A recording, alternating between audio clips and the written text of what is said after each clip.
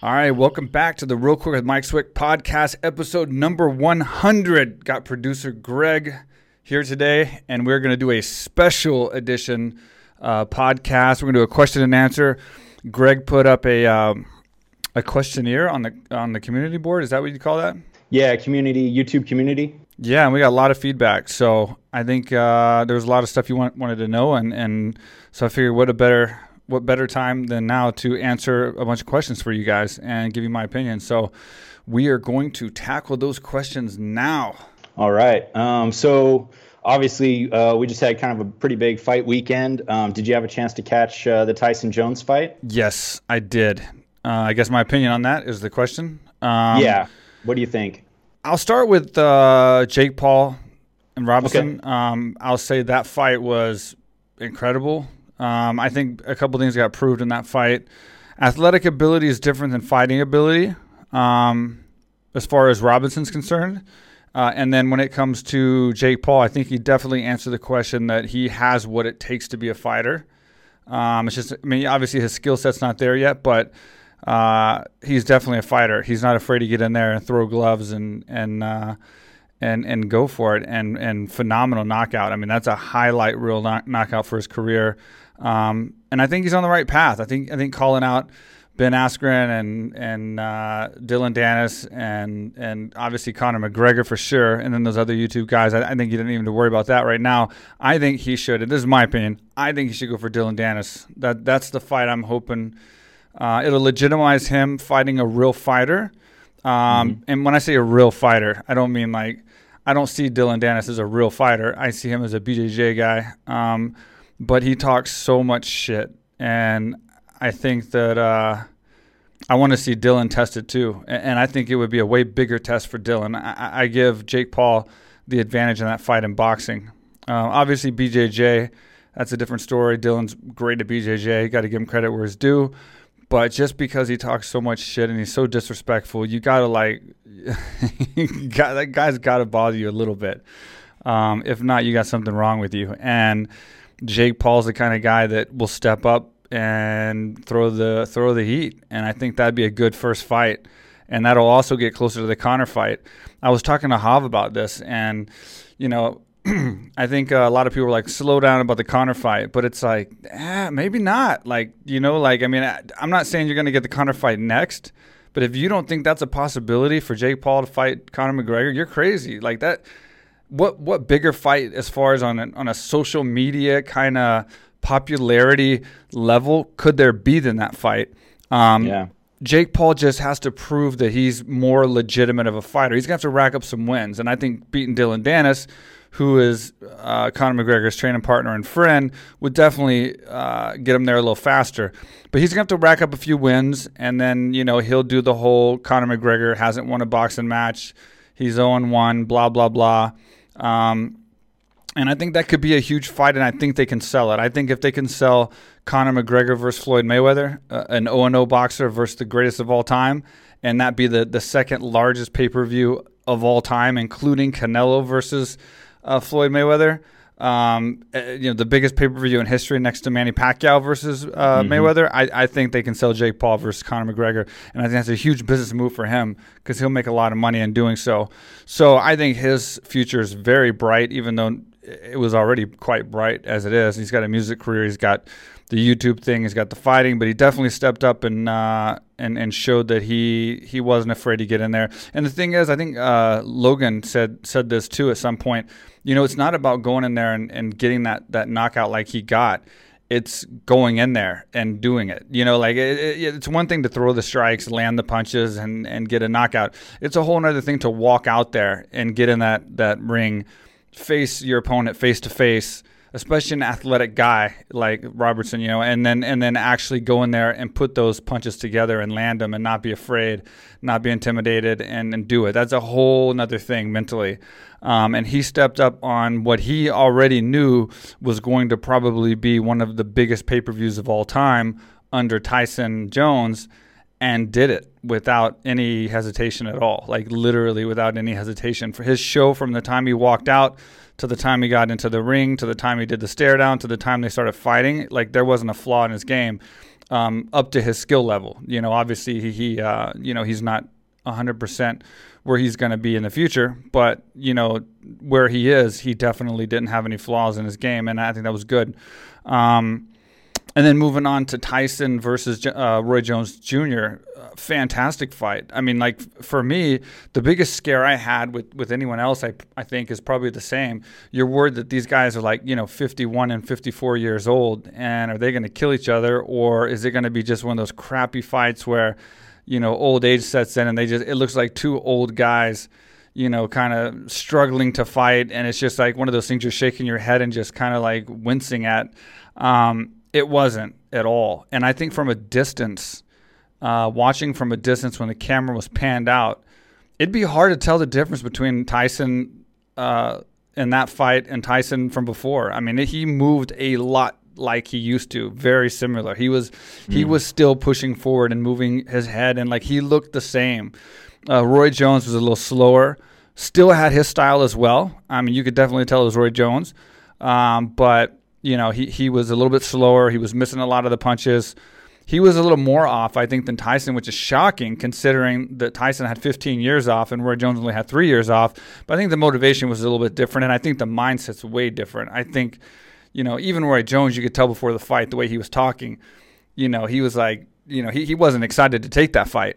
And then when he did take the fight, he's like, he took it because it was Mike Tyson. He just had to take it. It's like when you have that much respect for somebody, that carries a lot of weight. So that confidence was definitely in Mike Tyson's favor. And then you take into consideration that, Mike Tyson's just an animal inside. He's like the animal instincts. There's something inside his head. He was born to be a fighter. That's something that, I say that fighters are made a lot, but some fighters mentally are born or at least developed from a very young age. And I think that's Mike Tyson. And so I think when you have that kind of mindset, you're a dangerous guy. And I think he's good for a couple more fights. So moving on from this a little bit more, or going into this a little bit more, I would say I definitely can tell from the end of the fight right there that they were going to do another show. Mike Tyson's doing this Legends League, and I think he's promoting this kind of thing now where it's going to be older guys or, legends of the sport fighting each other that still can do it.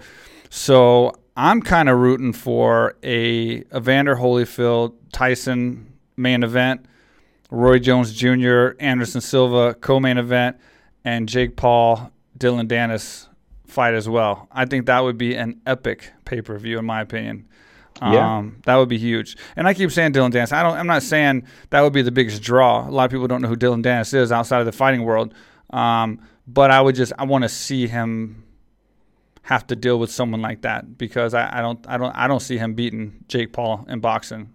I think he could beat him on the ground, but and because he talks so much and has been so disrespectful to so many good fighters who actually could destroy him, I want to see him have to take those punches and see what a real fight's like. I mean, you're talking about Dylan Dennis, who's fought a guy who's 2-2, and he's fought a guy who's 2-5 in his whole career. That's his entire career. 2-2 and 2-5 are his two opponents that he's beaten on the ground in BJJ, where he's the best. So I think this would be a fantastic fight, and I'm really hoping that this is what happens. And I think this, for the people that don't know, they think Dylan Dennis is a fighter. They think Dylan Dennis is an MMA fighter who's with Conor McGregor, and so it's going to legitimize Jake Paul as someone who can beat a fighter. And I think that's going to put him levels ahead in getting these other fights, which could eventually lead up to that Conor McGregor fight, which I 100% fully agree would happen.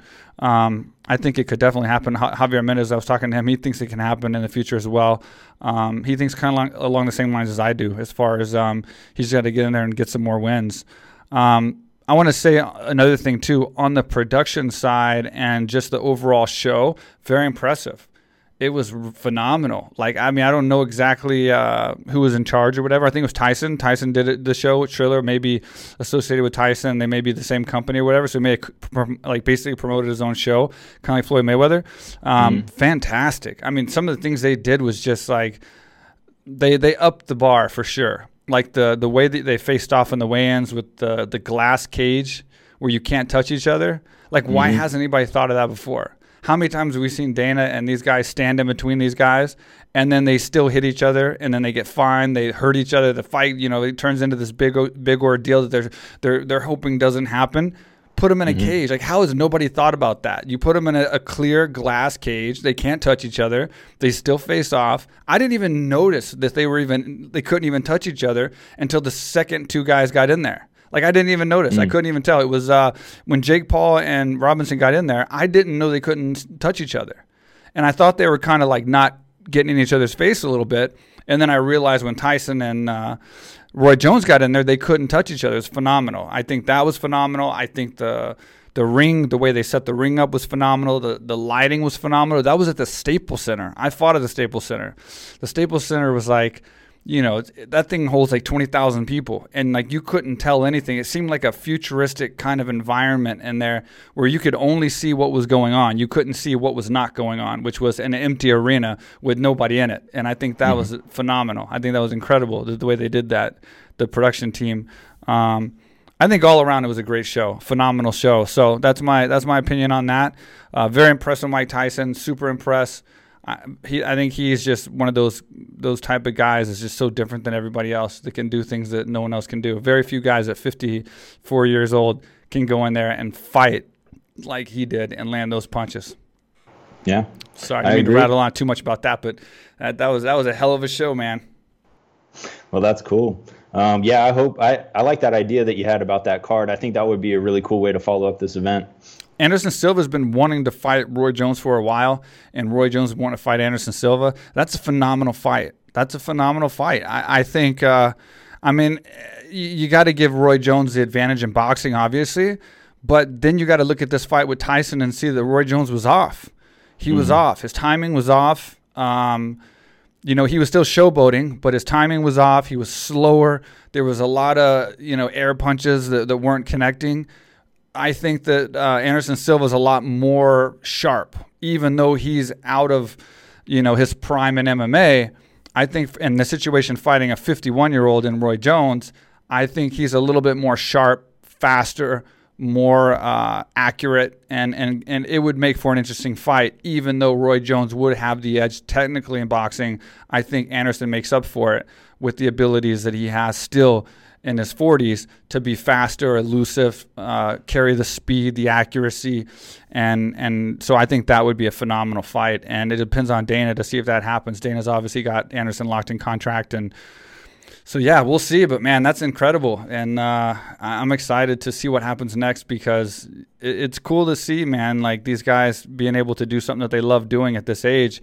And I'm happy to see they didn't get hurt. Like I'm happy to see that the last fight didn't end like the Jake Paul Robinson fight where a guy just gets, laid out at 50 years old. So I'm glad that happened too. They ended in a nice, pretty close draw. I mean, I would say Tyson won, but it was still fairly close enough that there wasn't like a controversy and it wasn't like a negative impact.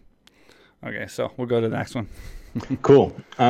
So not surprisingly, we do have a ton of questions from subscribers about your UFC career. So I figured we could dive into some of those. So kind of taking it back to the beginning of like going pro in MMA, like what made you decide to start doing MMA, and overall, how has your journey been? It didn't start in MMA per se, but my journey started with The Karate Kid, the movie The Karate Kid. So I watched the movie The Karate Kid, and, movies influence people. So I wanted to beat up the bad guy and get the girl. I still got to watch this, all the episodes of this Cobra Kai that just came out. My buddy Lynn directed a lot of the episodes, and I got to get into that. Everybody say it's amazing. And I've watched just the first couple episodes, but I want to get into that. But yeah, Karate Kid is the movie that got me into it. And I got into Taekwondo, moved in from Taekwondo into kickboxing, and then found MMA. That became the new thing. My idea was that I was going to get into Taekwondo and karate and be a martial artist until I made a name for myself and became like Chuck Norris, and then ended up in the movies and finished out my life blowing up stuff and war movies and kicking ass, and that was the plan. So that's kind of how it started. Right on. How far, I remember on a previous podcast you were talking about that you weren't particularly crazy about learning the forms in karate or taekwondo, and that you were more preferential to sparring. How far did you get? Like, what belt did you get up to before you decided to kind of just move straight into kickboxing? Do you remember? Oh, man, I don't even know. I really don't even know. I was definitely a green belt at one time. Mm-hmm. I don't know if there's a blue belt or not. I think there is. I think I got a blue belt if there's one. I never got a brown or black in anything. Okay. Never got a brown or black. I'm close to my brown and BJJ, but I just quit doing I quit doing gi jiu-jitsu like years and years and years ago, and you can't get your belts in BJJ without doing gi. Right. But same exact principle. I didn't learn from my beginnings because the same reasoning. I didn't advance my belts in Taekwondo because I wanted to fight all the time. All I wanted to do was spar. I didn't want to do the forms. I didn't want to do board breaking. I didn't want to do all this other showman stuff. I wanted to just get out there and fight and compete. So I would actually compete at a brown and black belt level, like first brown and then black belt level. But I've never like obtained the belts from like forums and all that kind of stuff. Okay, cool. And so getting into your history with AKA, what year did you first join AKA and how old were you when that happened? So I went out to AKA when I was like 19, I think. It was in 1998.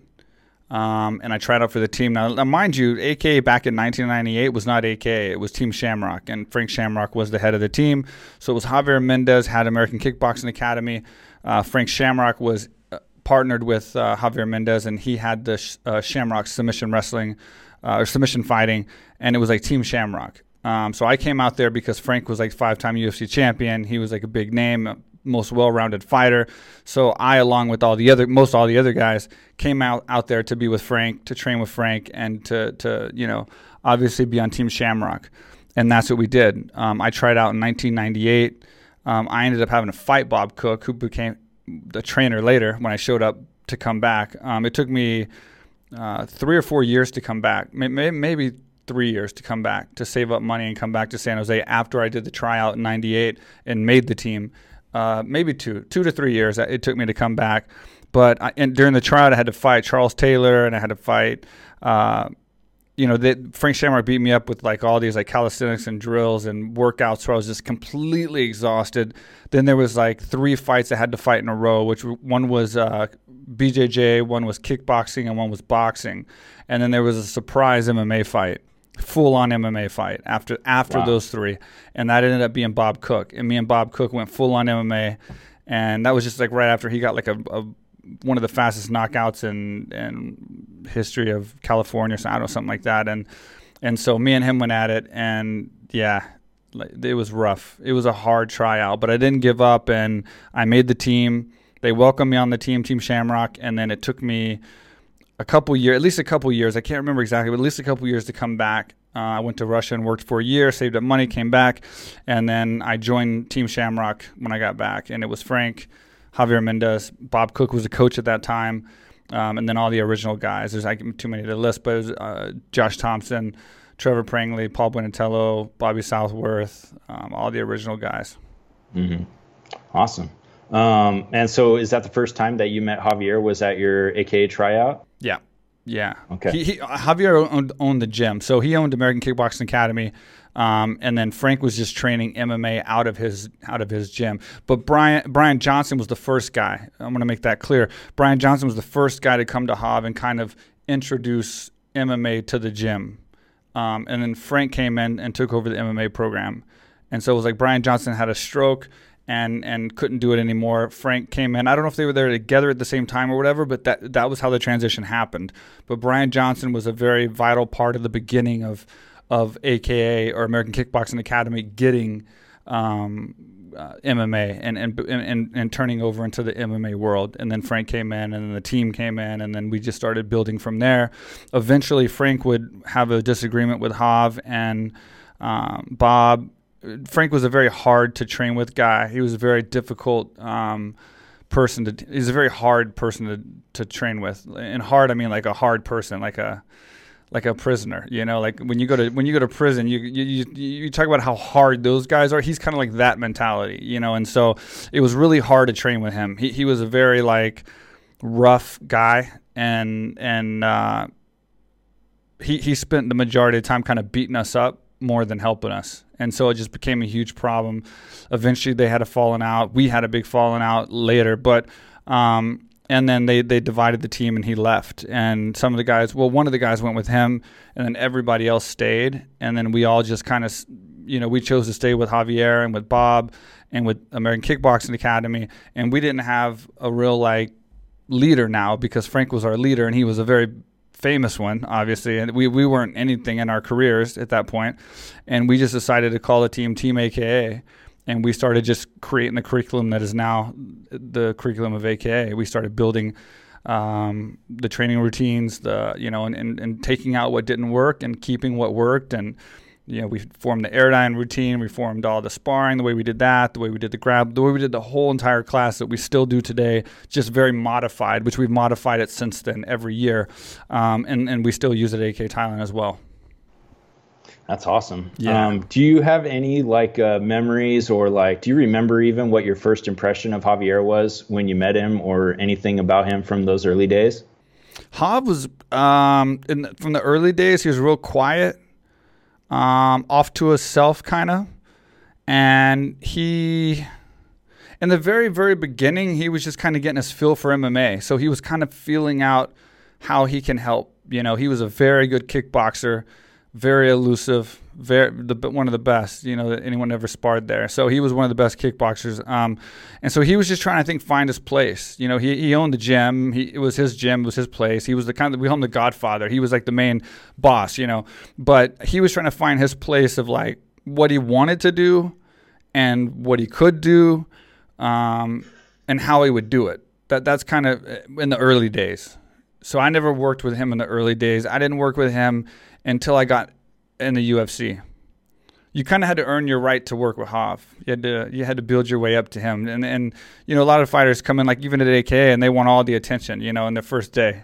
And it's that's not the way it works, you have to earn your way up like any other job or profession or education and whatever in the world. You don't just show up at a place no matter who you are and get all the attention. You have to earn your way up. And that's how it was with Hav. Hav eventually decided he wanted to be a trainer. And start training the guys, and he was very, very good at it. And he's very smart. He likes to dissect things. He's very strategic. And so he had a lot to offer. And so he immediately became very in demand. And because of that reason, he became hard to get to. You had to be one of the top guys on the team. And we all got some work in with him, but as far as him taking us under his wing, it took a while for me to get him to take me under his wing, and then he became my main head coach for my career. Cool. So heading into your fight career, did you have any kind of routine that you would do on a fight night, or what was your focus as you're heading into a fight? You mean fight week, just through the week? Yeah, fight week through the week, and then I think also they'd like to know maybe specifically what's going through your mind on the night of the event, as you're backstage. Yeah. Through the week, I just kept my mind off the fight. There's a lot of emotions, and it takes a lot of adrenaline out of you. When you're about to fight, there's a lot of adrenaline that just can pump out of your system, and you lose it. So you want to save that for the fight. So over experience, I've learned that you just got to take that away. You got to focus on not focusing on the fight and focusing on. We would watch a lot of funny movies, a lot of comedies, and we get together in the room and just have fun and talk, keep conversation going. I didn't want to spend a lot of time by myself, just sitting in my room thinking about my thoughts, thinking about the fight. When you train for 3 months, 2 months, every fight's your biggest fight. So that in say when you get to fight week, in 6 days or 5 days or whatever it is, from whatever day you're on in the week, that's going to be the most important day of your career, and it's going to be the best day or it's going to be the worst day, possibly. Very, very seldom is it in the middle where you get a draw or something, and it's just usually it's the worst day or the best day. You're propelling yourself up, and you could be a superstar or at least on your way, or you get demolished down to where you're going to go from there, and so. That makes you very nervous and very scared. As Mike Tyson puts, he's scared before his fights. He always talks about, and I don't think it's scared because of being hurt. I think he also probably thinks about those things too. You don't want to lose. You don't want to let your family down, your team down, yourself down, and you don't want to go through all that work and trouble that you did for fight camp. And as hard as I trained, I didn't want to waste that. And if I go lose the fight, that wasted that whole fight camp for me. And then as it gets close to the fight, you start getting geared up, getting ramped up. Fight day, you go into the fight. You earn your money on fight day. That's when you're the most nervous. Like through experience, like I don't get nervous until that much. It comes in waves, but I don't get nervous so much until fight day. When I wake up fight morning, whether I wake up at 6 in the morning or 9 in the morning or whatever time it is, it's like when the second your eyes open, that's it. You can't shut your eyes again. Like you're awake. So don't even try to go back to sleep. Don't even try to get more rest. It's over. You woke up, your mind's on the fight. It's fight day. Today's the day you're going to find out whether you win or lose. You're going to look across the octagon and face your opponent in front of millions of people. Forget it. It's time to go. It's go time. Get up, eat some breakfast, and that's when it's the hardest to control your feelings and make yourself not think about the fight. Focus on, just your family and your friends and not thinking about the fight. You get to the fight, go backstage, try to rest again, not focus on anything too particular. And then once you start warming up is when you start trying to get into the mode. Once you start warming up, it's kind of go time. You start thinking about the fight. You start thinking about what you're going to do, the options. Everything that you've been thinking about for the last 3 months starts coming into play, and you start visualizing all those things. I don't warm up a lot. I've never been a guy that you see some of those guys back there that they go through an entire workout and they're drenched in sweat, and then they go out there. And then you see guys that don't do anything. I'm kind of in the middle. I don't do much. And a little bit of pad work, a little bit of grappling, go over the technique, strategize with what my strategy is. And then they'd come in and say, you're on deck 10 minutes, scary ass feeling, when you hear that 10 minutes or 5 minutes or let's go. And then it's time to walk out. And then you're in the holding area. And then when you're in the holding area, you got your opponent in front of you or behind you, depending on whatever corner you're in. And, you see him for the first time in his corner, and sometimes they're cool, sometimes they're just doing their own thing. And of course, all their corners like, kill him, yeah, beat him, you're going to murder him, you trained too hard for this. I'll never forget Marcus Davis was one of the craziest. I mean, they were telling him all kinds of crazy stuff. Like, I'm taking his money and it's from his family and his kids. And I'm just like, I'm not. I'm right here. It's just a fight. It's like, it was kind of funny, actually. But they were really pumping him up. I thought he was going to be super pumped up by the time we fought.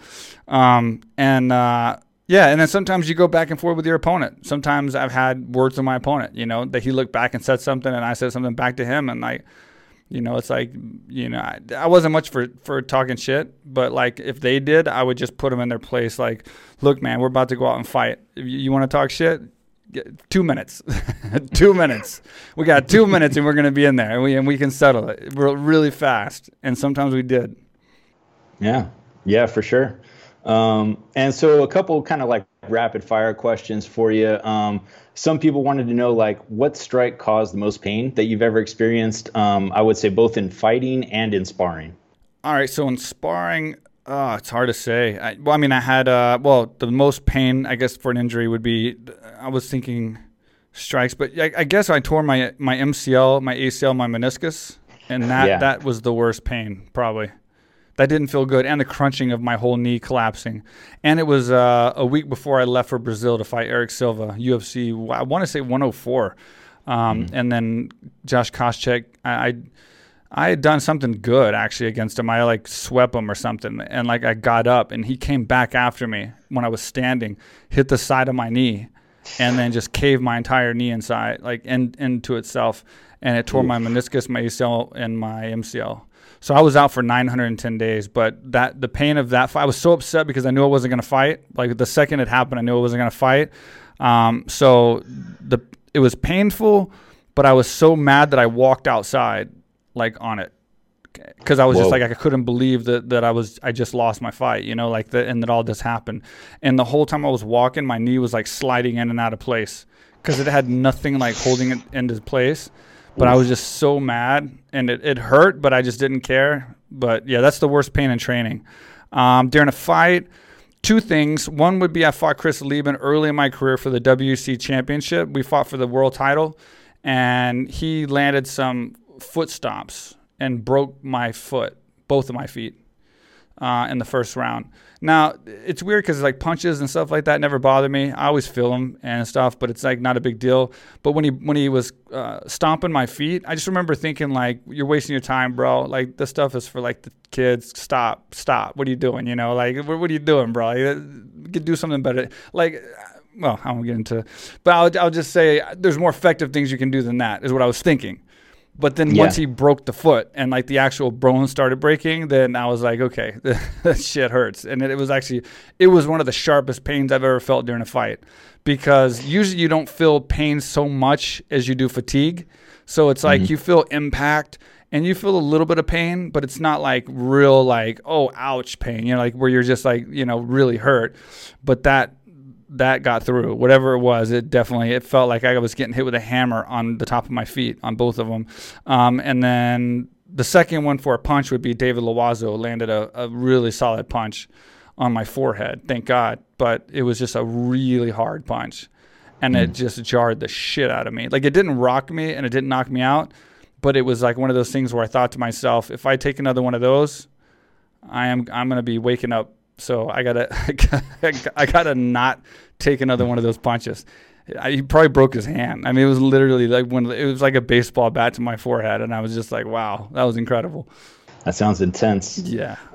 So on the flip side, you've had a few knockouts to your name. So what's the most satisfying way for you to knock somebody out? Like a lot of people talk about that they really love to finish a fight with a head kick, and they think that's like the best feeling. So like, what is it for you? You know, it's punches. I love unleashing like a lot of punches and landing. I've had a knee knockout that was pretty nice with Kingo Ura. I've had a few different types, but to me, just the punches and bunches, and especially when they come early. So like, yeah, I like counter fighting, throwing feints, and then when they come back over the top with like just 40 or 50 punches, as many as I possibly can. And I just love that feeling of when they're getting in and I know that like it's going to be over. Like once you've landed like that third punch and you're already, you know, ready to just continue to land like 10 or 15 more, like, you know, pretty much it's going to be over. And I think that's a great feeling to have, you know, instead of waiting for one strike to land or feeling that one strike. It feels good to land so many at one time. And it's kind of like a ambush kind of, I guess. I don't know. You just totally feel like you're in complete and utter control and you're just, you know, winning by the most devastating way possible. And in your fight camps, did you do like a lot of cross training, or what was your kind of focus when you're training in a fight camp? I stayed sport specific always. So I always did a lot of stuff. Like we did a lot of grappling, a lot of aerodyne, a lot of sparring, a lot of stuff for your own body weight. I did a lot of push-ups, a lot of pull-ups, a lot of dips. I didn't do a whole lot of weights. I do more weights now than I've ever done. In my actual fighting days, when I was fighting, I didn't do weights hardly at all because I just did sport-specific stuff that moved my own body weight, stuff that had to do with my body weight, and stuff that had to do with fighting. So I stuck with all that. Cool. And then going into your days on The Ultimate Fighter, do you wish that you could have fought on that show at 185? Yeah, I mean, of course. I mean, I felt I would have done a lot better. A lot of the guys at 185 weren't 185. So, like, I would have been way bigger than a lot of those guys. But I was way smaller than the 205 guys, you know, like Stefan and Forrest and Schoenauer and all those other guys. So, but you know what? I tried to, the thing is, I lost that fight I just mentioned with Chris Lieben for the WC title. And Dana was at that fight. And that was my previous fight before The Ultimate Fighter. So Dana was basically at a fight that I lost, and then I got a chance to be on The Ultimate Fighter. So when that happens, you'll take whatever they'll give you because you're just appreciative that Dana just sat there front row and watched you get beat and is now going to put you on a TV show, which could put you in the UFC. So I was like, I'll take it. I'll take heavyweight. I'll take any weight. And the only slot they had available was 205. And he said, would you mind taking it? Which was the silliest question he's ever asked me.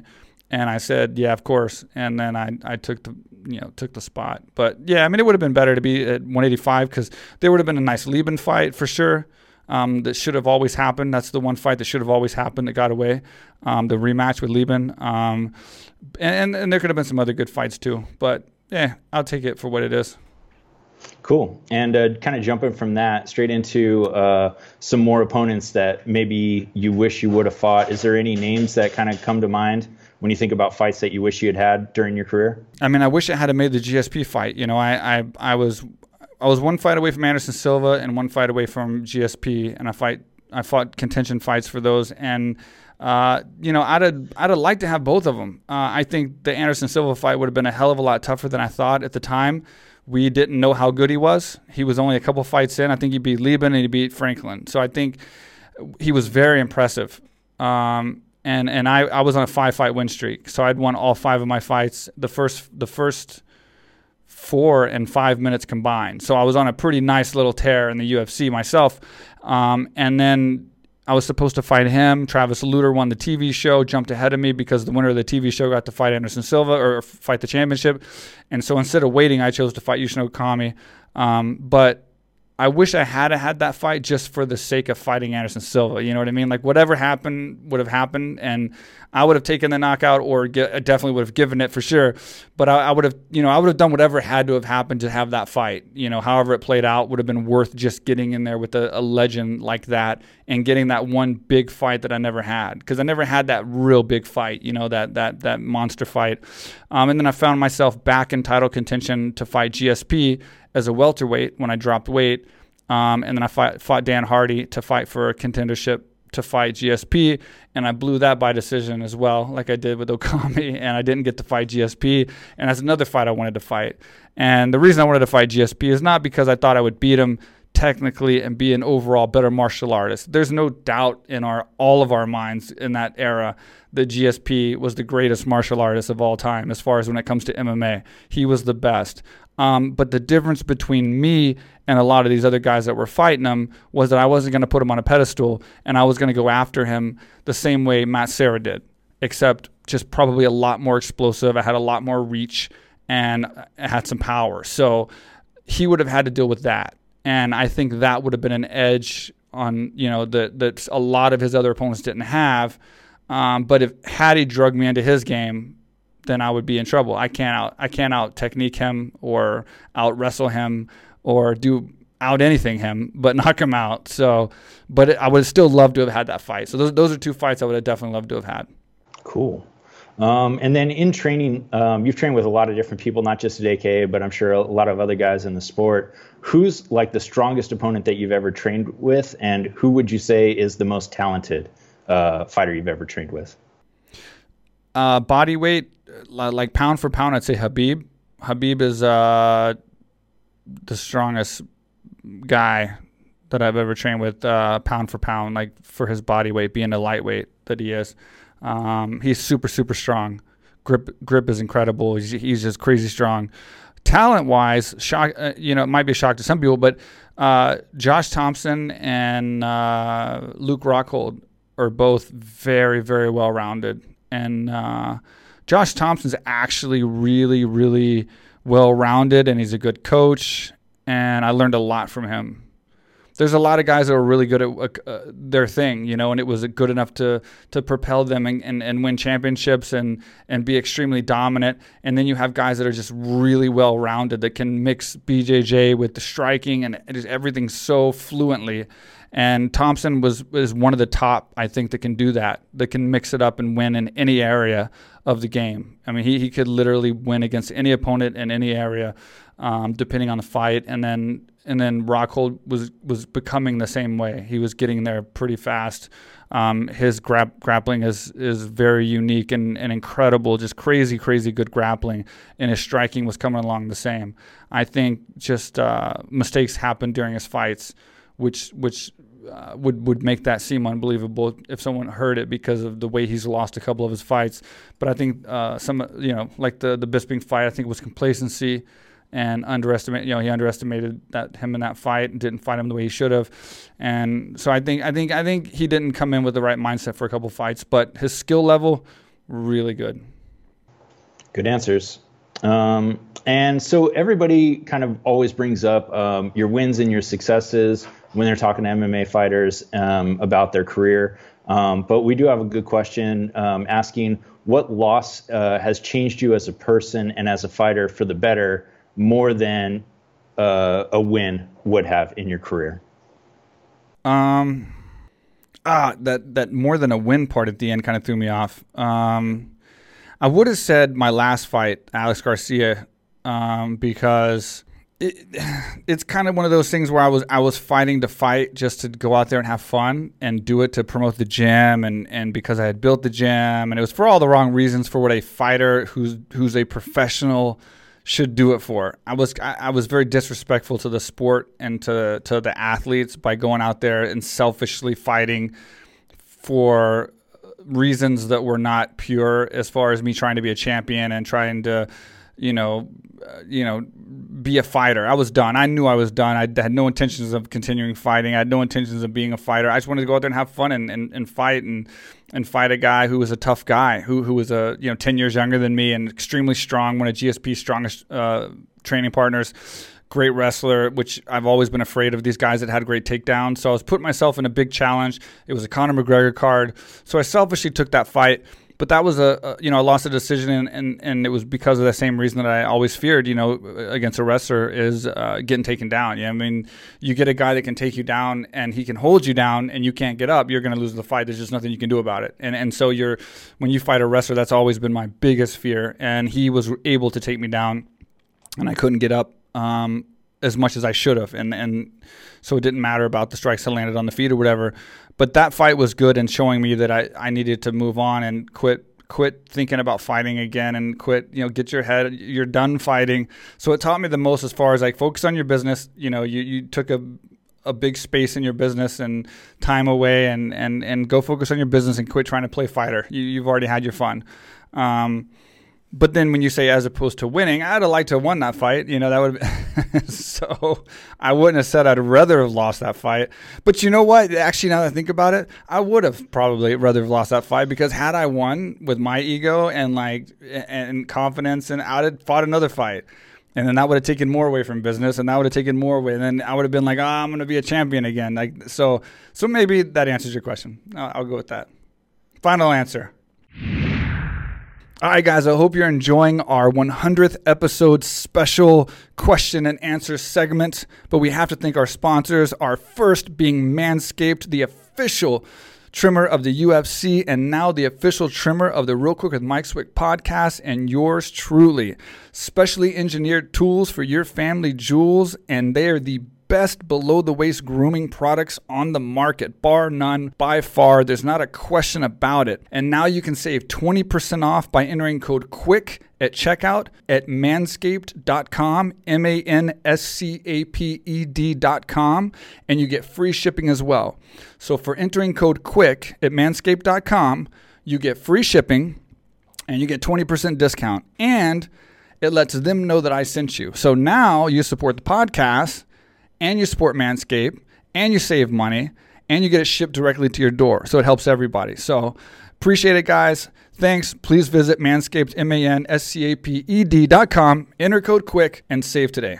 And as always, this podcast is brought to you by AK Thailand, the world's premier luxury training resort in Phuket, Thailand. You can go to akthailand.com right now and find out any information about the gym, and you can actually save 30%. So you can find out all about the classes, the programs, the location, everything, the facilities, everything that we have to offer, and you can book online and save 30% right now, which is a third. It looks like the state of emergency of Thailand is going to end on January 15th. I'm not 100% sure on that. That's what we're hearing right now. I think it could be sooner than that now that the vaccines are out and everybody's getting vaccinated. So I think that if you have the vaccine, you can actually come sooner. So we're coming to an end here. So the borders are about to open. You're about to be able to come to Thailand, and we are still offering the 30% discount, which means you can save 30% on all group training for the life of the gym. I mean, like, you can literally use it maybe in January or February, March, whenever, or even next year or 2022, 23, 24. You're in our system. Once you book it right now and save 30%, which is the best deal you're ever going to get because of the quarantine, you can use it anytime in the future and never have to worry about when you want to redeem it. It's yours. It's locked in the system 100%. If you have any questions about the website or the new updates on the borders or whatever, info@akthailand.com. just email info@akthailand.com. We'll answer any of your questions, and we always get back to you very, very fast. 5-star service, 5-star rated on TripAdvisor, 5-star rated on Google. Our service is the highest level possible. Don't worry. We will 100% answer you as soon as we possibly can. And if you're not familiar with AKA Thailand, here's our commercial. What's up, everybody? I am here in Thailand. This is the first time I've ever been here. Been dying to come here for years. Mike Swick, he's one of the big reasons he's been trying to pull me down here. What he built down here, AKA Thailand, is incredible. There's people here from all over the world.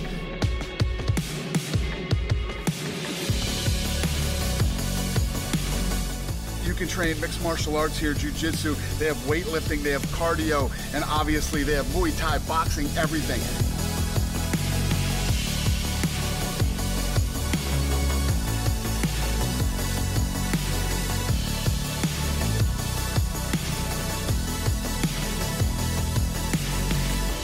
I'm telling you guys, I know everybody wants to go to Thailand because Thailand's so cool, but you can't come to Thailand without coming to AKA Thailand.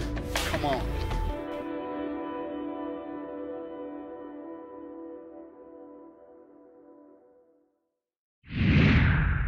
You've trained with a lot of people that became champions ultimately. And so in your estimation and from what you've seen in your experience, what would you say separates a champion from, say, somebody who's at a contender level in UFC? Well, I mean, what separates a guy who can get to a contender level or a champion level is discipline, mindset, strength, determination. I mean, there's a lot of things, but it's mindset mostly. Most of the things that get you there is mindset driven. You have to have talent to some degree. You have to have strength and ability, obviously. But if you don't have the right mindset to push yourself, you're not going to get there. So if you have like a quitter's mindset, you take shortcuts, you're looking for easy way outs, you're never, ever going to be a contender in MMA. You might as well just get another job. If you're that guy that goes on the Airdyne, at AKA, one of either AKA Thailand or AKA headquarters, and you're on the Airdyne and you're going hard as you can when the coaches are around, and then when the coach walks to the other side, you slow down the numbers, and then you pick them back up when the coach walks back by, you're not a fighter. If you're training hard and then you train harder when the coach walks over, or you're trying to do, more impressive work or whatever, you're not a fighter. Just period. Just save yourself the time. Quit wasting your life and your time as far as if you want to be a fighter and you're not doing it recreationally, and get another job. You have to have that mentality. Like you can see right now, if you look at my Instagram and my stories, I'm working out by myself at 41 years old at nighttime, and I'm in some of the best shape of my life. You know what I mean? I'm not far from it, at least, and it's like, I don't need training partners. I don't need coaches. I don't need people pushing me. I don't have time for training partners, because when training partners are around me, I'm working, I'm working during the daytime and doing things. So I don't have the time. I have to go in at nighttime, 9 o'clock, 10 o'clock, whatever time it is. And I get my work in, and I still get the same result. And that was put into me for a long time, and I still just made it to contender level. I still wasn't a champion. And I think to go from contender to champion, you got to have all that, even more talent, and a little bit of luck as well, because you got to get those fights. I mean, we've seen champions I'm not disrespecting anybody, but we've seen champions like Bisping. We've seen champions, like Forrest, and Forrest is a good champion too. But we've seen these champions that became champions over a single fight, or one or two fights, versus guys like George St. Pierre and Anderson Silva and these guys that were actual champions for like just years. Tyron Woodley, guys that held that belt and were champion level for a long time. It wasn't just they beat one guy for whatever reason and became a champion. So a little bit of the luck can play into it to get into that one win to be a champion, but to be that Tyron Woodley and that Anderson Silva and the Vanderlei Silva and Pride, and all the champions the fantastic Demetrius Johnsons and the fantastic champions that we've had and still have today. I'm going to keep naming names because I'm going to miss somebody, but all the champions that we have today, that takes a whole lot. I mean, that takes everything that I've listed on top of just extreme talent, and even more fortitude and mindset and strength. and sacrifice. I forgot to mention sacrifice, but that's a huge, huge deal. I think I'm not a religious guy, and I don't, I believe in karma and the balance of the world, but I definitely believe in sacrifice. I believe what you give up, you get back somehow. So I feel like every time I've ever given up so much for a fight, it's usually came back in my favor. And I gave up like 30 years of my life, to be a fighter. And I worked harder than I ever have, whether I was winning fights or losing fights or fighting in Taekwondo matches when I was a kid or kickboxing matches for like no money at all. Whatever the case, I was killing myself for 30 years. And though I'm still grinding and working hard, I'm living a decent life because of that. I feel like I'm getting back a little bit of that life that I lost for those years that I spent looking at a bag in a sweaty room with a bunch of sweaty people for my entire life while my friends were having parties and playing and going and doing all their things, and I was saying no every time. So I think the sacrifice is definitely a big part of that as well.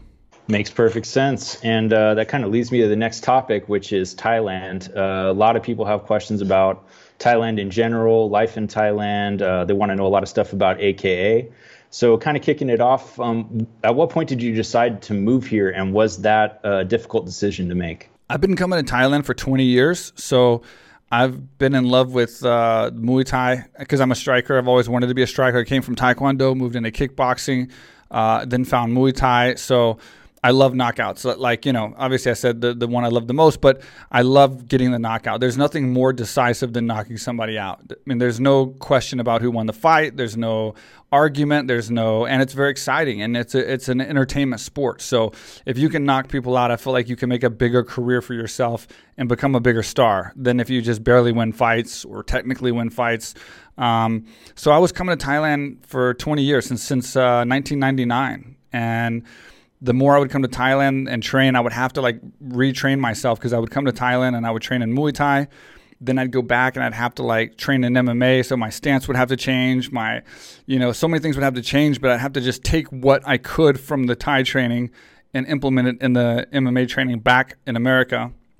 So I eventually got to a point where, as I was making more money in the UFC and getting more successful, I wanted to build a gym in Thailand that was basically good enough to be a gym where you could train for UFC and MMA and the bigger shows and get everything. Have a full, stable of Muay Thai champions to teach you Muay Thai, but you also had them understanding the MMA footwork and style, as well as having BJJ, strength and conditioning, yoga, a restaurant, a basketball court for whatever reason, and everything else we have at AKA Thailand.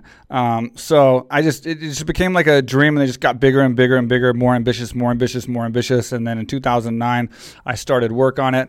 And then 2010, 11, it was just a lot of work, failing, tripping, picking myself back up, and finally got it underway. And we've been open for about 7 years now in Phuket. And for somebody who hasn't been, say, to Thailand in general, or hasn't been to Phuket for training, what would you say that makes AKA Thailand different from other MMA gyms that they could find, anywhere else in the world? The thing is like I came here because I wanted to build a unique experience. So I wanted to have that gym that has everything for the best fight team. And if you look at our fighters, we have some of the best fighters that's ever been grown in Thailand. We have Manel Kape, who's fighting the number 5th ranked UFC fighter in his very first UFC fight coming up almost next month, but this is the end of November, so December.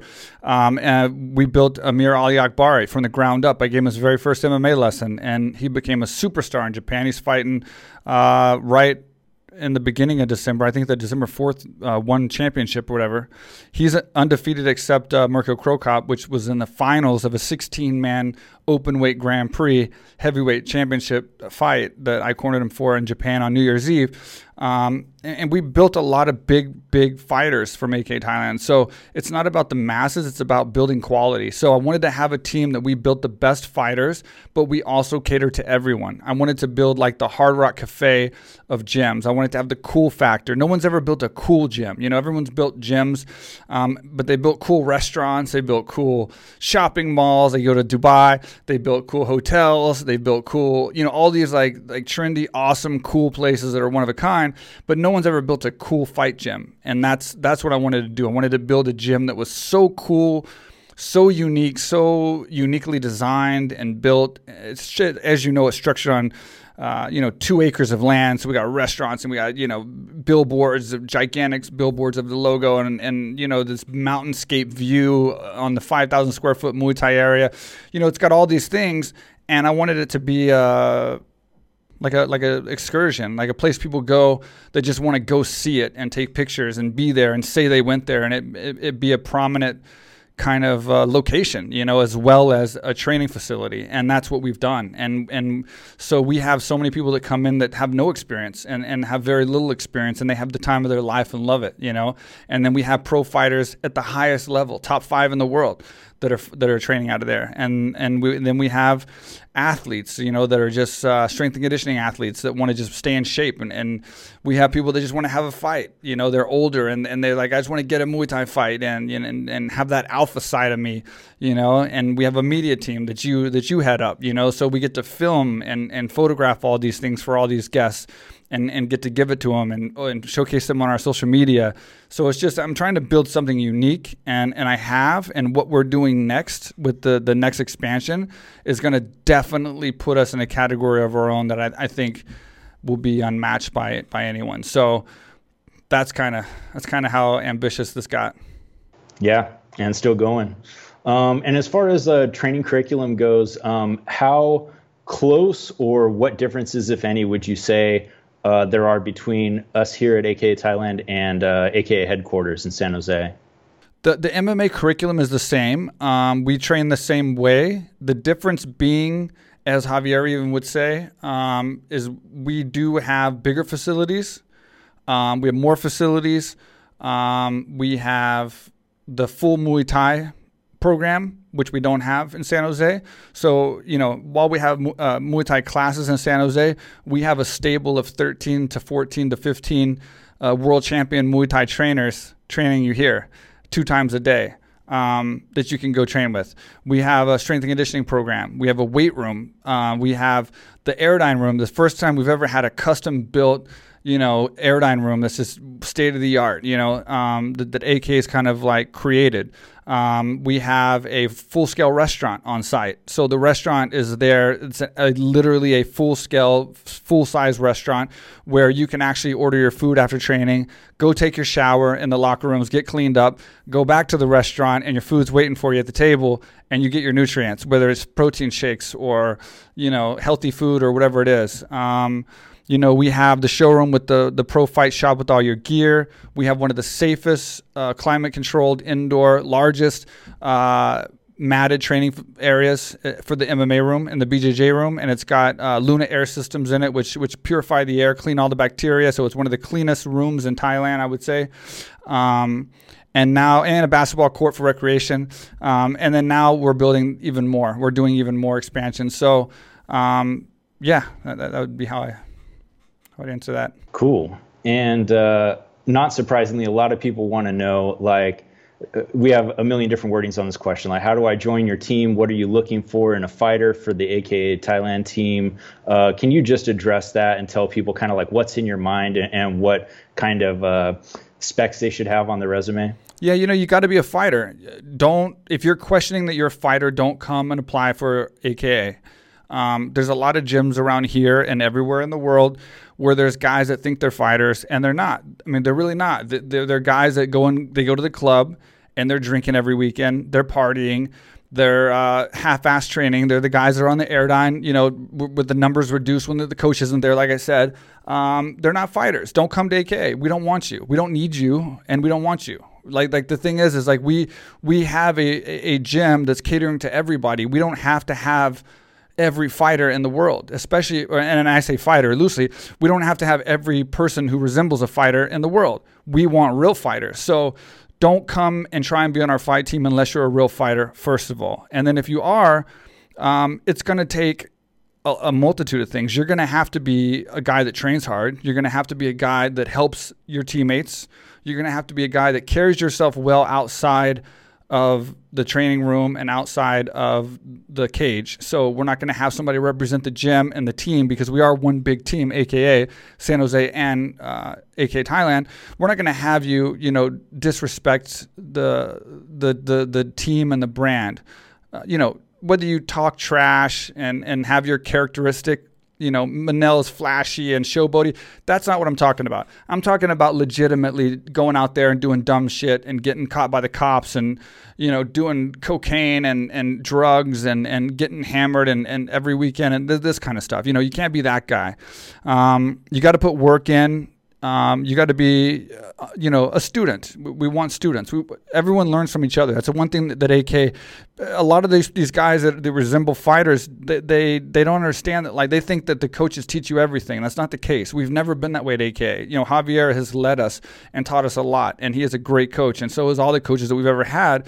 But a lot of it is his direction on us teaching each other, him putting certain people together because he sees how one of us can help another one of us, right?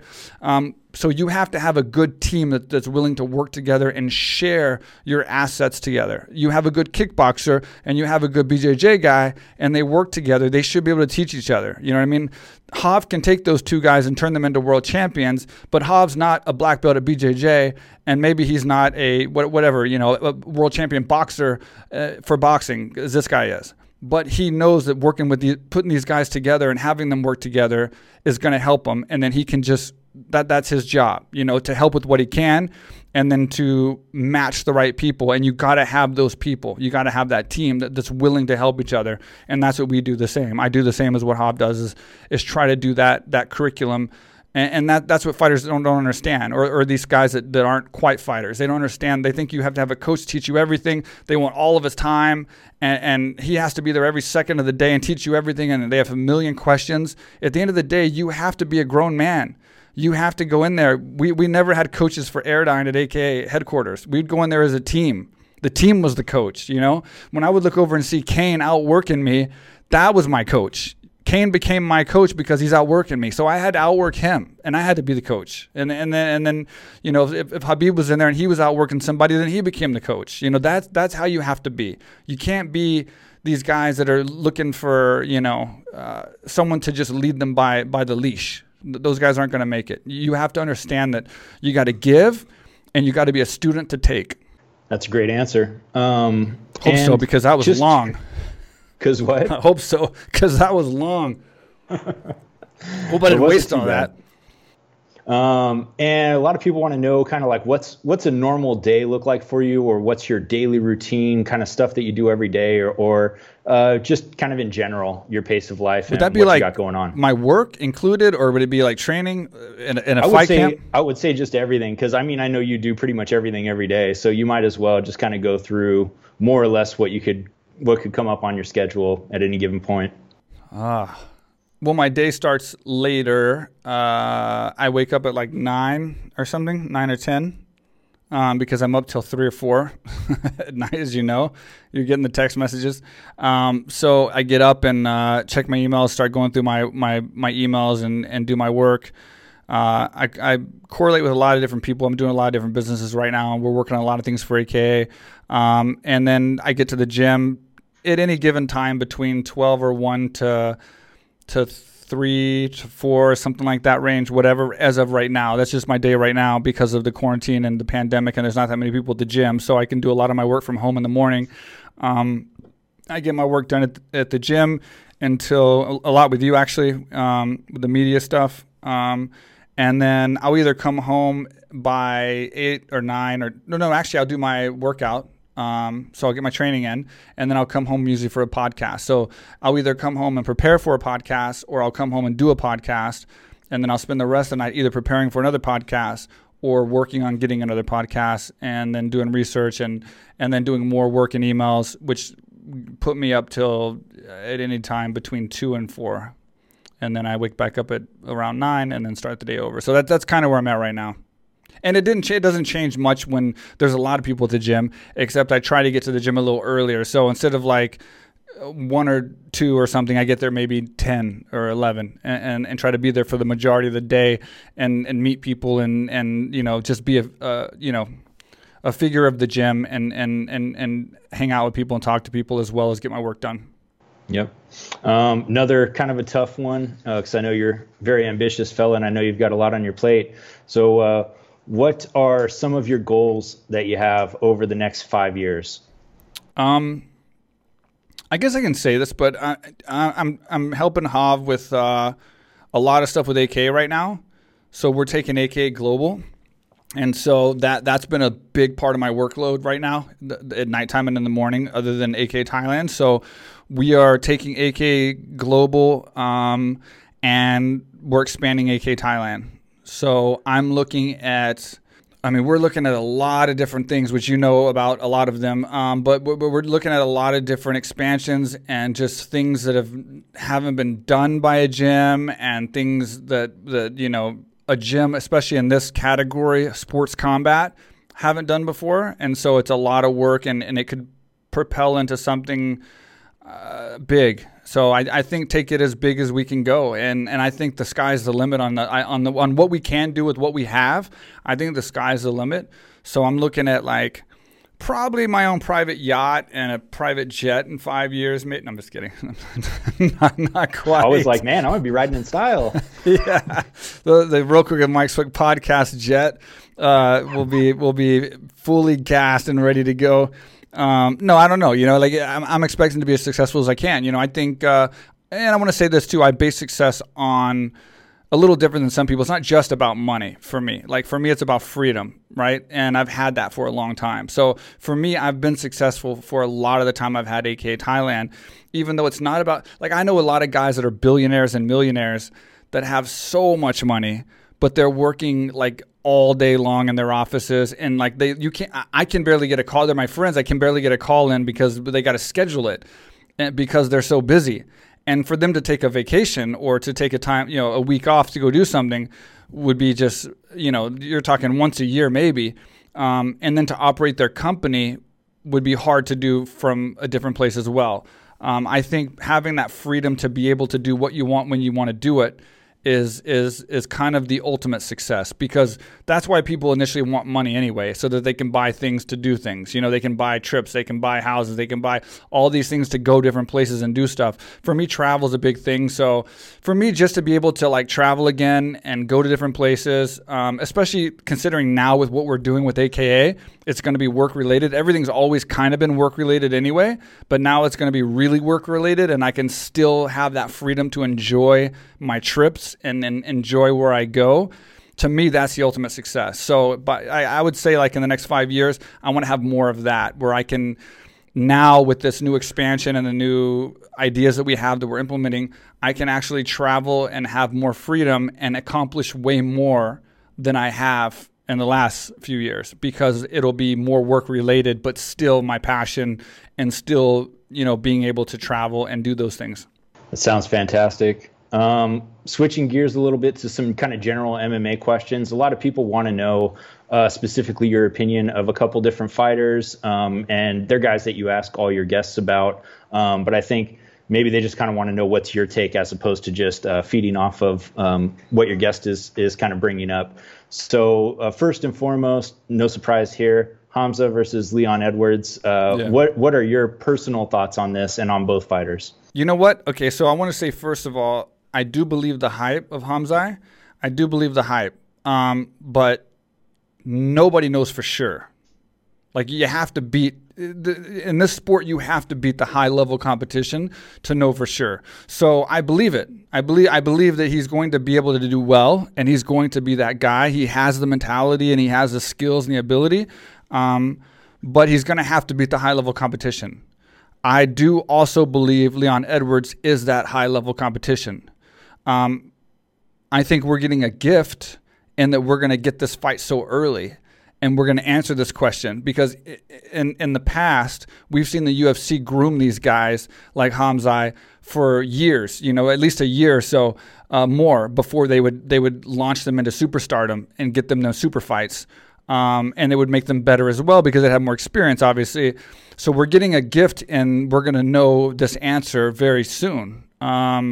And we're going to see how it turns out. And I think it's very credible to Leon Edwards for taking the fight, because he is a very credible fighter who's very good, and he's fighting a guy who's got a lot of hype, who has no reason to doubt that hype, and who also isn't ranked technically.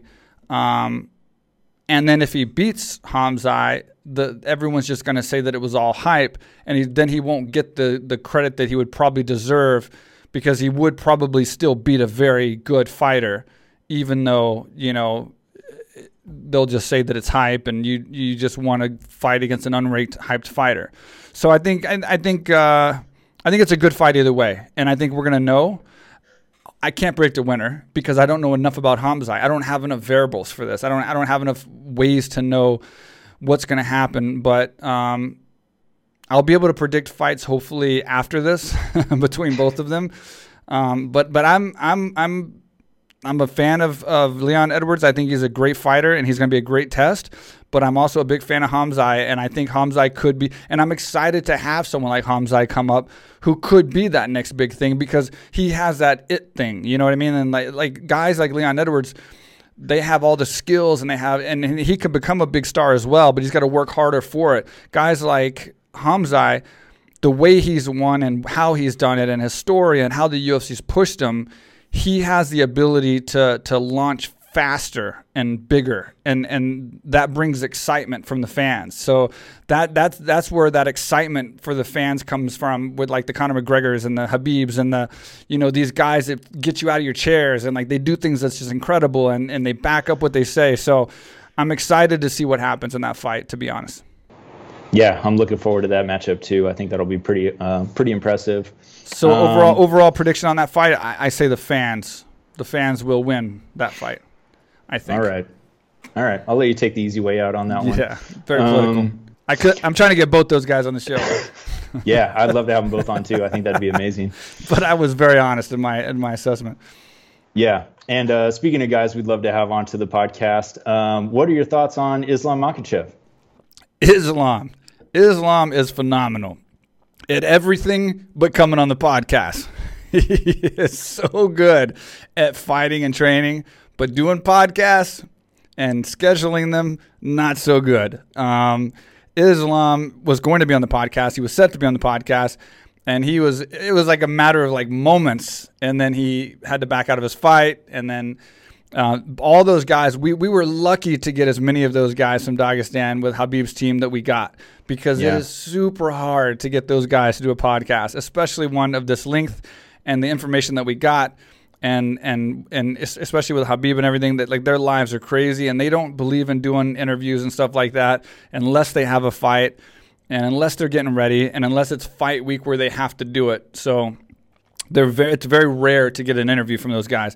But I have been promised that I will still get the Islam interview when he gets better and everything and situated. He's in Dagestan right now, and they had 3 guys that just fought this past weekend. They went 3-0, Team Eagles. Yep. Congrats to them. Great fights. And but yeah, he is a phenomenal fighter. In fact, I would say when you look at the lightweights, even though he's not the top ranked lightweight, I would say if you were to say like give him a little, I hate saying give him a little bit more time, because when you say that, it's almost like you're saying he's not good enough yet. It's not what I mean. It's not what I mean at all. I'm saying it because Habib is number 1, and Habib is the king right now. But I'm saying if there's ever going to be somebody that could possibly give Habib a match that would be very close, it would be Islam. Because I know this, because I see him train, and because I see how they they're training partners, they work together, and you can tell there's levels to the game, and you can tell who's on what level. Islam is one of the closest.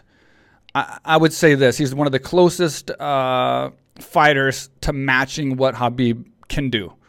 And if they weren't teammates, he would be the greatest match for Habib. He would be the ultimate match for Habib, especially in time, especially with more fights. He's just going to get better and better. So I can't say enough good things about him. He's a very good fighter. It's unfortunate he didn't get the fight, but he will be fighting soon, and coming up, and I think the world will definitely he will be a superstar. Yeah, I agree. We've got to get our Conor McGregor soundbite in, so let me ask you this one. Yeah. Conor said openly that a real loss to him would be if someone KOs him, and he doesn't see a submission as a loss, as devastating to his ego mindset. So what are your thoughts on that mindset and, submission losses, I guess, in general? I mean, I don't agree with that at all. I think, a loss is a loss. And I think a submission loss when you tap is worse than a knockout. Like, I don't know what planet you would say that. Like the thing is here's the thing about Conor, and it's hard to figure this out for me. I'm a fan of Conor. Conor's done so much. There's not very few. There's no one that's done what Conor's done in the sport. He's elevated the sport. He's a guy who's done the most incredible thing that anyone's done for the sport as a fighter yet. That being said, he's also a warrior who I know from Dana and from talking to other people who's never turned down fights, who's always showed up, who's put himself on the line, and who is a true warrior. But at the same time, usually warriors fight till the death. So this is the one thing I don't understand about Conor is how he can tap so fast from a choke, but he is really a warrior. Like if you were to see those 4 fights where he got choked and tapped, especially the one with Khabib where he didn't even try to get out of it. He just tapped. He just gave up. I mean, when you tap from a choke, like especially a rear naked choke, to me, my opinion, this is my opinion only, you give up. You quit. You say, I'm done. I'm ready to go home. I'll come back another day. That's worse than getting knocked out. As bad as it looks and feels, I'd rather get knocked out than to tap and have that on my conscience knowing that I quit. Quitting is the ultimate thing for me that's like the worst thing. And for most warriors, the same. Like when you consider a warrior.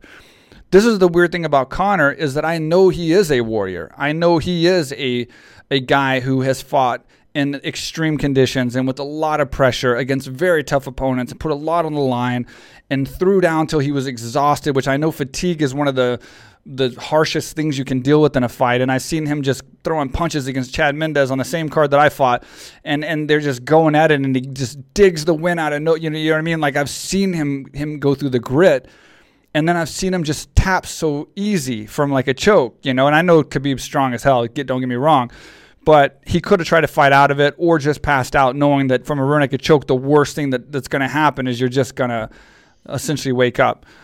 So I don't agree with that. I agree with a loss being a loss. I think whether you get choked or you get knocked out, you lose. And he's lost 4 times in his career. And I think that's the only reason he's not higher up on the pound for pound. Because everything else he did, aside from the losing part, has been nothing but phenomenal and has been outstanding.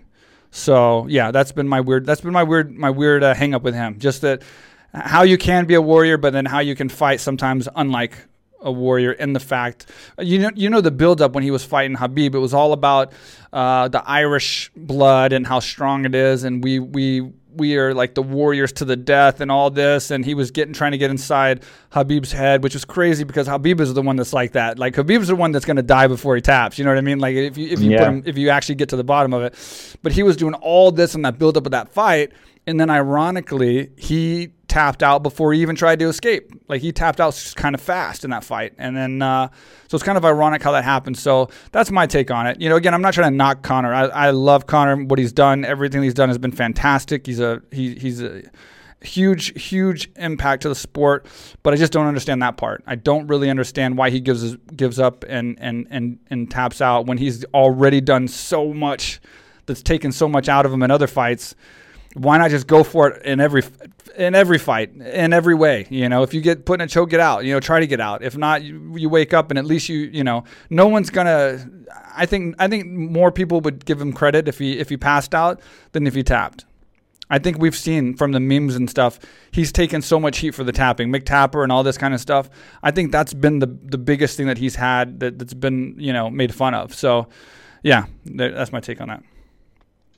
Cool. So we also have a lot of people that are asking questions general about breaking into MMA and kind of get some advice from you.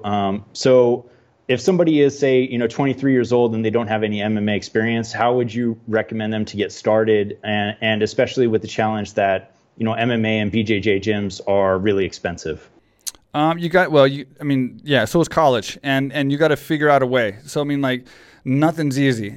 There's no easy path to a career. You got to have to, like, sacrifice. So if something costs a lot of money, you're going to have to save money. You're going to have to raise money. You're going to have to, someone's got to believe in you, right? You got to, like, have family or friends or sponsors or somebody that if you have what it takes to be a real fighter and to do it, to make it in the sport, then, somebody should believe in you enough and have seen that in you to help you and get you there. And that's what most people have done. They've relied on those people, those family members, those friends, the sponsors, whatever, the gym maybe that you've proven yourself to, whatever the case. You have to figure it out. That's just something you got to figure out on your own. I can't really give a straight answer to that.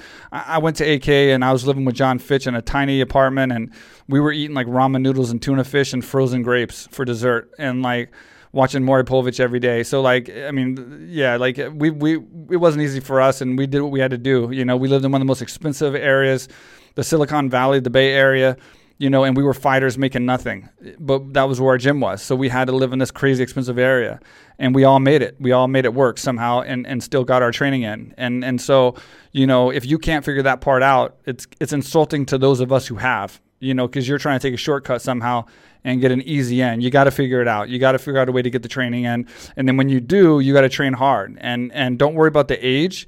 You'll figure it out. You got to figure out what you want to do. If you want to be a champion, it's better to have had an earlier start, but you don't know until you try.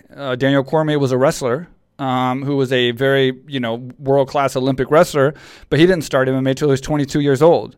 And then he went on to win fights, including knocking out the heavyweight champion of the world by a knockout, which he didn't have punching ability until he was 22 years old. So, I mean, he didn't have the skill set, you know what I mean? So, yeah. So you don't know until you start. And I would say if you're 40, maybe don't start MMA. But if you're in your 20s, you're still young. Go for it. See what happens. Have fun for a little while. And you know what? One of the coolest things about my life right now is being able to look back and say, hey, I used to fight in the UFC. I had 15 fights in the UFC. Not many people can say that, So it's like not many people is going to be able to say that you trained in MMA. Not a lot of people is going to be able to say that that they had fights of any level in MMA. So just do it and have fun and live your life. And if that's what you want to do and you're passionate about, go for it. That's great. That's great advice. And along the same terms of like trying to improve, a lot of people are asking about grappling. So like if you don't have, so say right now we're in this COVID situation, you might not have a grappling partner to practice with. So what kind of workouts would you recommend for somebody who wants to improve on their grappling that has to do it solo? And, like what type of muscle groups do you need to get stronger in to become a better grappler? YouTube is the greatest college in the world. I've learned more from YouTube than anything else. So I still when I say I stay up till like 3 or 4 in the morning, a lot of that time is on YouTube, like learning, watching, evaluating different things that I'm interested in, because you can directly find stuff so well and get so much information. I would say I know fighters, and I want to say I had someone on the podcast. I want to say Calvin Kattar, but maybe I'm wrong. It could have been someone else. It might have been Krause. I think it could have been James Krause. It was James Krause. I think it was James Krause, who I had on the podcast recently, who literally started with YouTube. And he said he learned all of his BJJ through YouTube, which is exactly your question. He watched YouTube, and then he just performed the moves in his garage or his house or whatever.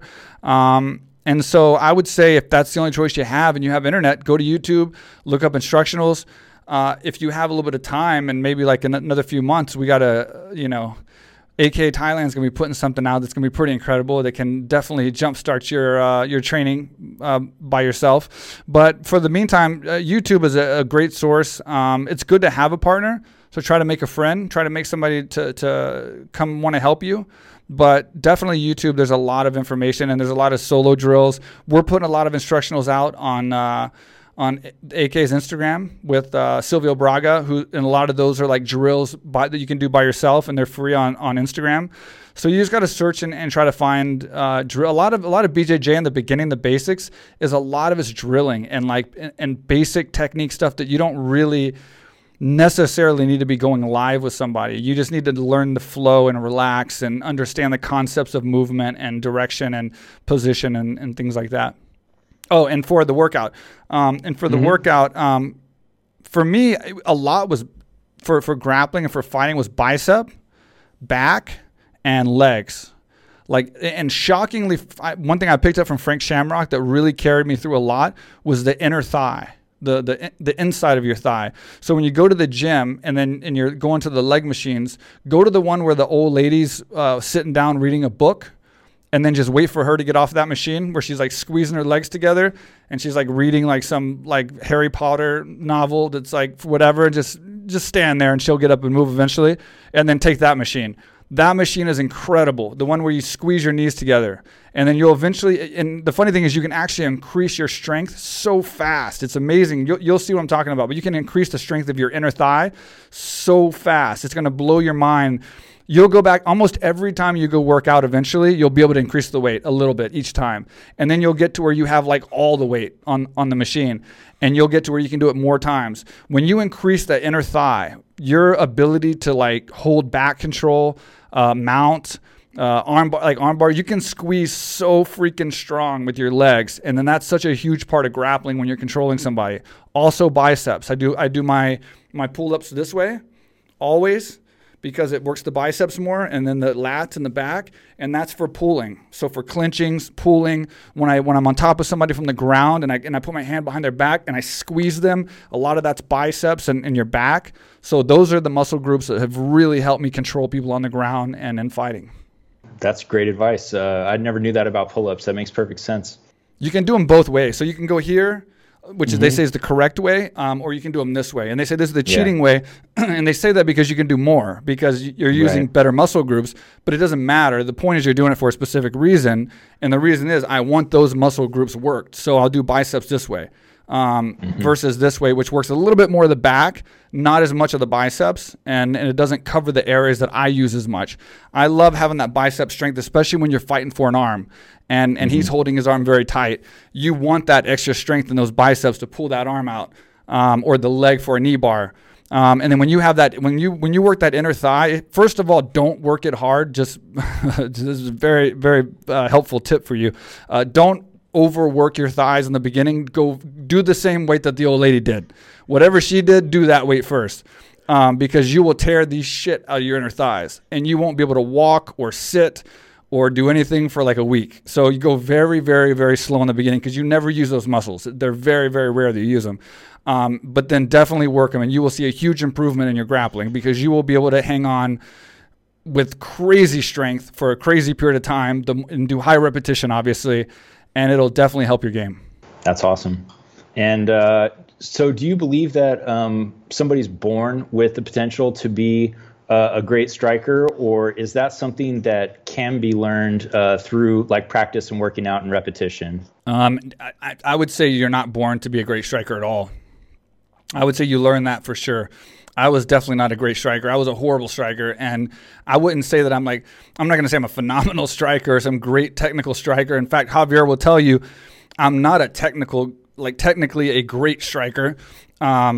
Even though I have the knockouts that I have and that I've got most of them from my punching and striking abilities, but I had to learn everything I did, and I just for some whatever reason, because I had so many different styles from Taekwondo to kickboxing to pankration to Muay Thai to then MMA, the way I formed my striking was just very unorthodox, and I just always kept parts of each one. And so I formed my own like unique style that was very unorthodox. So if I go out there and do Muay Thai, I don't look like I'm a very technical Muay Thai fighter. I don't have the great technique of a Muay Thai fighter, but I can still land the punches in a Muay Thai fight or the strikes in a Muay Thai fight. But it's something that you learn. You can't. I mean, I can't imagine you being born. You might have the fortitude to throw strikes, and you grow, especially. Nah, I take it back. No. I'm going with the answer. You cannot be born and to know how to strike. So you got to learn and you got to adapt and build that. Nice. How how do you stay motivated with, you've told us how busy your day is and you still get a workout in every night before you go home. So like, how do you stay motivated to maintain that kind of shape? And like you said, pretty close to how you were even in your fighting career. What's your secret? Yeah, the motivation comes from guilt, and also I have a gym to promote as well. So like me being in shape at 41 years old and posting pictures of being in shape and actually being in shape and living a good, healthy life and feeling young and feeling, energetic and being able to enjoy what I'm doing sells the gym, because that's where I'm doing it. I'm doing it at the gym. So if I can go to AK Thailand and I can get in shape and do all the things that you're seeing on my Instagram, then you can do the same thing. And I think everyone can say, well, that's any gym. Well, not really. Thailand's a little different. It's a lot hot. It's a lot more hot in Thailand. And, you sweat a lot more. The food's healthy. It's easier to get the food and the nutrients you need immediately following training. The lifestyle is less stress, so you got less stress on your body. I think that I'm not aging as like I probably would have in America in that high pace, crazy, stressful environment being here. And there's just a lot of things that I think help you here to get in better shape. There's a very cohesive group of people. It's a community at AK Thailand, as you know. There's many people from all over the world training, so it's easy to stay motivated because you always got someone to work out with or next to, or you're watching during the daytime, which motivates you to train at night. So for all those reasons, it's easy to stay motivated, even though my body's not the same as it was, obviously 20 years ago or 15 years ago. But I just love being in shape. I don't like not being in shape where I can't, and for me too, with my injuries, from fighting for as long as I fought, I'll be more injured, just walking to the refrigerator and opening the door or bending over and picking up something off the floor if I'm out of shape or I'm not strong. Mm-hmm. So I have to almost keep my body strong to hold all my ligaments and my bones and my tendons in place because they're not as strong as they used to be. So I need that muscle as support kind of. So it's like I notice when I quit working out, if I get injured or something, I start getting achy and where I start feeling older and stuff like that. So yeah, I just love the lifestyle here, and I love being in shape, and so many other people are the same as me. They come here and I mean, how many people at the gym have phenomenal bodies and they're like 40 years old, 35 years old. Jason works out all the time. I mean, he's like 47 or something, 46. I don't even know how old he is. Then we have, so many people. So yeah. And so just touching real quick, you've mentioned, your body weight exercises. So like what's a typical workout look like for you? Like what's your routine? I mean, right now I do a lot of push-ups. Well, I actually do a unique workout I'm actually going to put out soon. It's definitely going to come out on the new AK Thailand platform that we're going to make for instructionals. But I basically do 30 minutes of push-ups, 30 minutes of pull-ups, and then I end up doing some weights after that. And when I say 30 minutes, it's like I'll do a minute on, a minute off, or I'll have to show you more so, but I can break it up like this. Like you do 30 minutes and you do 1 minute straight of push-ups on your knees, not without your knees, because on your knees you can do more and it's less strain on your back.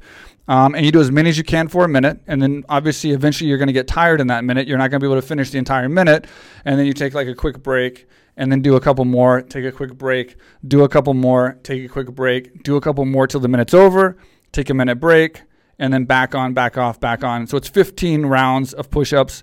I do the same for pull-ups. For pull-ups, you get to a point where you're doing like 5. Like you're lucky to get 5 toward the end of the 30 minutes, but you're still taking a minute off. But I'll just do like 1 or 5, and I'll take a break, move my arms for a second, and then I'll do like 2 or 3 at the end. And then just make sure that I continue doing them for the full minute as much as I can, and then I'll take a minute break. Those are my 2 main workouts, how I start, and then I end up with weights. So I'll hit, like on pull-up day, I'll hit biceps. So I'll do some curls. I'll do some other workout for my back. And then on the push-up days, I'll do triceps, and then I'll probably sometimes do a little bit of incline dumbbell press, something like that as well, and then cardio. So that's pretty much my routine now. And for cardio, are you typically doing like treadmill, elliptical, Airdyne bike? I'm doing elliptical right now because of my knees. I don't want to have any impact on my knees. I never liked impact on my knees, to be honest with you. We've always done a lot of elliptical. And what we do on the elliptical is we do sprints. So it's the same thing for like 30 minutes or 45 minutes. We do a minute on, a minute off. So what we'll do is we'll go on our ellipticals at AK Thailand. I'll do on level 12 or 13 to start. And I'll do like a 5-minute warm up, and then I'll go to 14, and I'll do a minute, and then I'll go to 16, and I'll sprint a minute at 16, which is like a heavier resistance, and that'll make you basically exhausted. Then I'll go back to 14, and I'll just stay moving for a minute, and I'll catch my breath, but I'll still be working. Then I'll jump back to 16, back to 14, back to 16, back to 14, and I'll do that for 30 minutes, 45 minutes, whatever level of shape I'm in at that time. And it's exhausting, and you burn a hell of a lot of calories. So, and there's no impact on your knee. So I'll usually do that routine. Wow. That's pretty impressive. And one question that we get fairly often, I think this might be a good one to kind of wrap up things on, is what form of self-defense out of all the disciplines in martial arts would you recommend for kids to start with and get introduced to MMA? I would say BJJ is the number one starter martial art. It's a great discipline. It teaches you discipline because you have to work on the techniques, and you have to be very disciplined to actually go over the techniques and work on them and drill them over and over and over. And that's going to teach you, that discipline, which I've said 4 times, in other forms of martial arts that you're going to have to do as well. And it's a fun environment, and we actually are starting a kids program as we speak at AK Thailand. Even though we're in the pandemic right now, we still have so many kids that are coming in that we're still in the midst of starting a kids program. We definitely will have it when we open back up with the full borders and everything with BJJ, because it is such a good starting point for kids.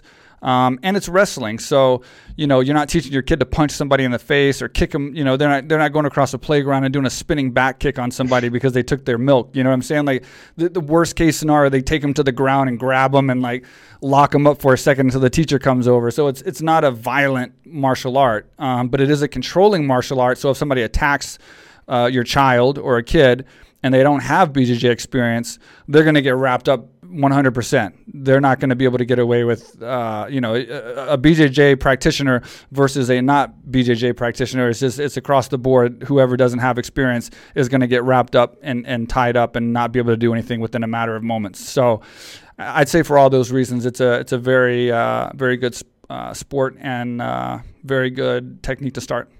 I think it probably teaches kids of that age also like how to kind of think on the fly, because you have to be really present when when you're flowing with somebody and they're putting you in a different move, and you have to try to think like, okay, here are my options in this position, or here's how I get out, and here's how I work into something else.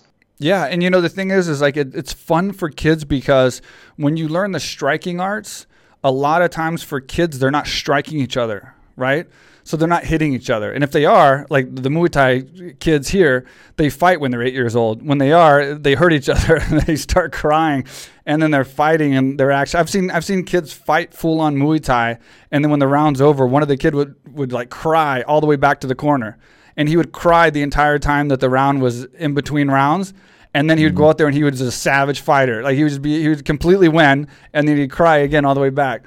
Anyway, when you're training in martial arts with a kid, you're not usually sparring or hitting each other, which means that you're technically training a lot of like shadow. You're doing a lot of shadow stuff, and that's boring for kids. You know what I mean? So when how much can you punch the air and kick a bag without the kid looking around and like wanting to do something else? But when you're doing BJJ, you have a partner. So you're wrestling and it's fun and you're laughing, and then, you get a position on him and you feel like, oh, I got him, and then he's like, oh, I'm going to get you back. So it's kind of like, kids wrestle as kids just on the ground, in their living room. Like it's kind of like second nature to wrestle with each other and kind of do that. Like it's kind of, we're genetically predisposed to kind of wrestle and shove our strength around on each other. So I think it's a great, another great reason for BJJ, because it's more exciting, it's more fulfilling. You feel like you're doing more as a kid, and it's definitely more exercise because you get tired when you're wrestling somebody, or,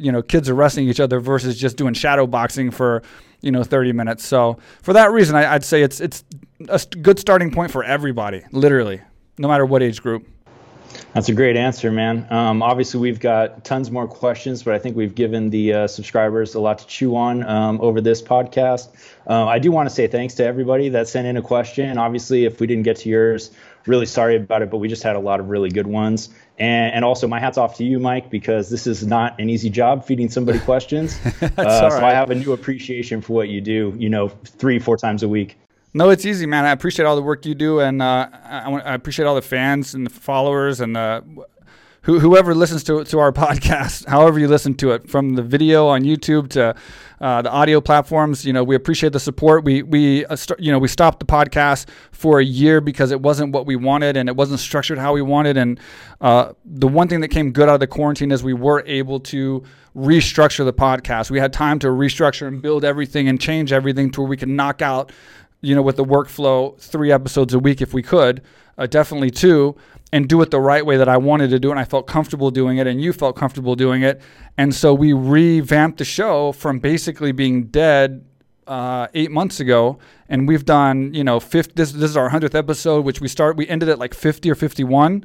Then we did 13. 51, I think. Then we did 13 quarantine episodes. Then we did breakdowns. Then we did special episodes. So we've done like 70, 80 episodes in like 8 months. And we've quadrupled our subscriptions since then. And we've gotten so much feedback from you guys. So thanks for all of you for letting us rebirth ourselves and actually come back the way we wanted to, and giving us that opportunity to do what we wanted to do, and we're glad that you guys like it. We love the feedback. Please leave a comment if you like these question and answers. We do have some left over probably that we didn't get to. So if you guys liked what I did today and answered these questions, we will do another one soon. So you can leave questions. You can let us know what you think, and then we'll go from there. But we definitely will respond to you. We appreciate the feedback. And unless you have anything else, I guess we'll see everybody next time. That's all I got, sir. Hey, happy 100th to all of us. Thanks, Greg, and everybody that's helped out, Evan, Simon, all you guys for supporting us. 100th episode, so it's kind of cool. It's kind of neat. I never thought we'd do a podcast. I never thought I'd enjoy it so much and it'd be so fun. And here we are at episode number 100. So thank you so much for the support. And if you are supporting us and you like the show, subscribe, right? And then hit the bell, whatever that means. Greg knows. Absolutely. Hit the bell, and congratulations on 100, Mike. Great job. All right, you two too. You two as well. There we go. I knew I'd have to mess up. All right, guys. Thanks for watching. We'll see you next time.